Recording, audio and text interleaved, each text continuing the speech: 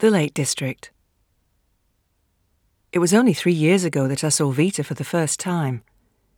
The day began as my days always did then, greeting a daughter for whom adolescence meant allowing me increasingly smaller glimpses of herself.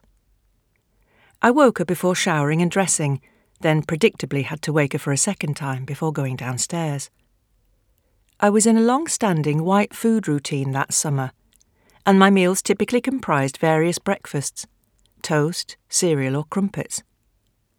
On days when food does not have to be dry, scrambled eggs or omelettes can also count as white.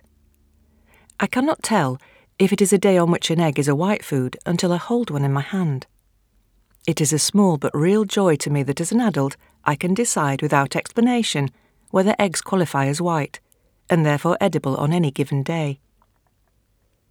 Without being told I am making a show of myself, that I am hysterical, attention-seeking and to be ignored until I eat something that is violently coloured.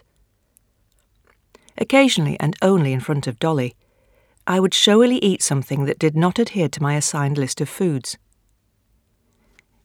"You can eat normally then. You can do what the rest of us do without a fuss." My mother said this often. I answered her silently when she was alive, and I continue to do so now she is dead. There is a cost, Mother, always a cost to such transgressions, and I am the one who pays. I am the one whose throat and body burn when I politely swallow down food of the wrong colour. It is my arm that itches when a neighbour greets me by lightly placing a hand on my skin. I wear the marks of these encounters, these painful sensory interruptions. In truth, though, the cost always felt less when it was my daughter for whom I performed, because she is all that I have loved more than adherence to my routines. I was already afraid then of what was between us. I thought of it as a well-fed creature who was expanding rapidly, separating us further from one another every day. My response to Dolly's distance had always been to work harder on the illusion of normalcy. Whenever I was able, I concentrated on overriding my natural behaviours in front of her. In a white phase, I daringly added admittedly pale yet non-white pieces of food to my meals: chopped and peeled apples, pale green grapes, some poached salmon or chicken. During a period when fruit and pink yoghurt were all I found edible, I would make us a plate of cheese and biscuits to share in front of the television, and privately shudder as the dry crumbs spread out like fingers in my throat.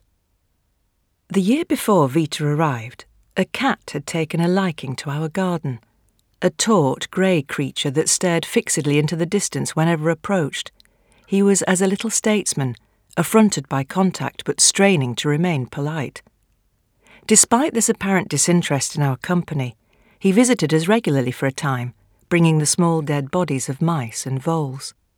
These he placed carefully at our feet, before sitting in apparent reluctance next to us, his body tense and his little face turned away.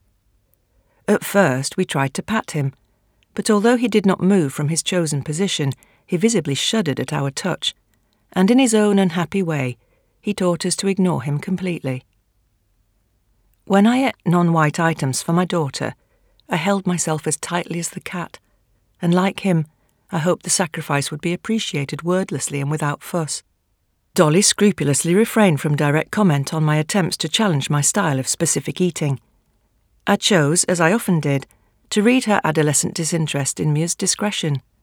In return, I resisted describing to her how alarming I found the vibrancy and textures in the broad range of foods that she favoured. I realise now that perhaps this gentleness between us was an imagining of my own, all the non-saying, the unspoken compromises. These felt like love to me. But I've come to see that my daughter does not find comfort in silence, that this is only what I find there. I know now that we are separate and unalike, in this way as in so many others. I should have remembered how quickly she came to hate that cat.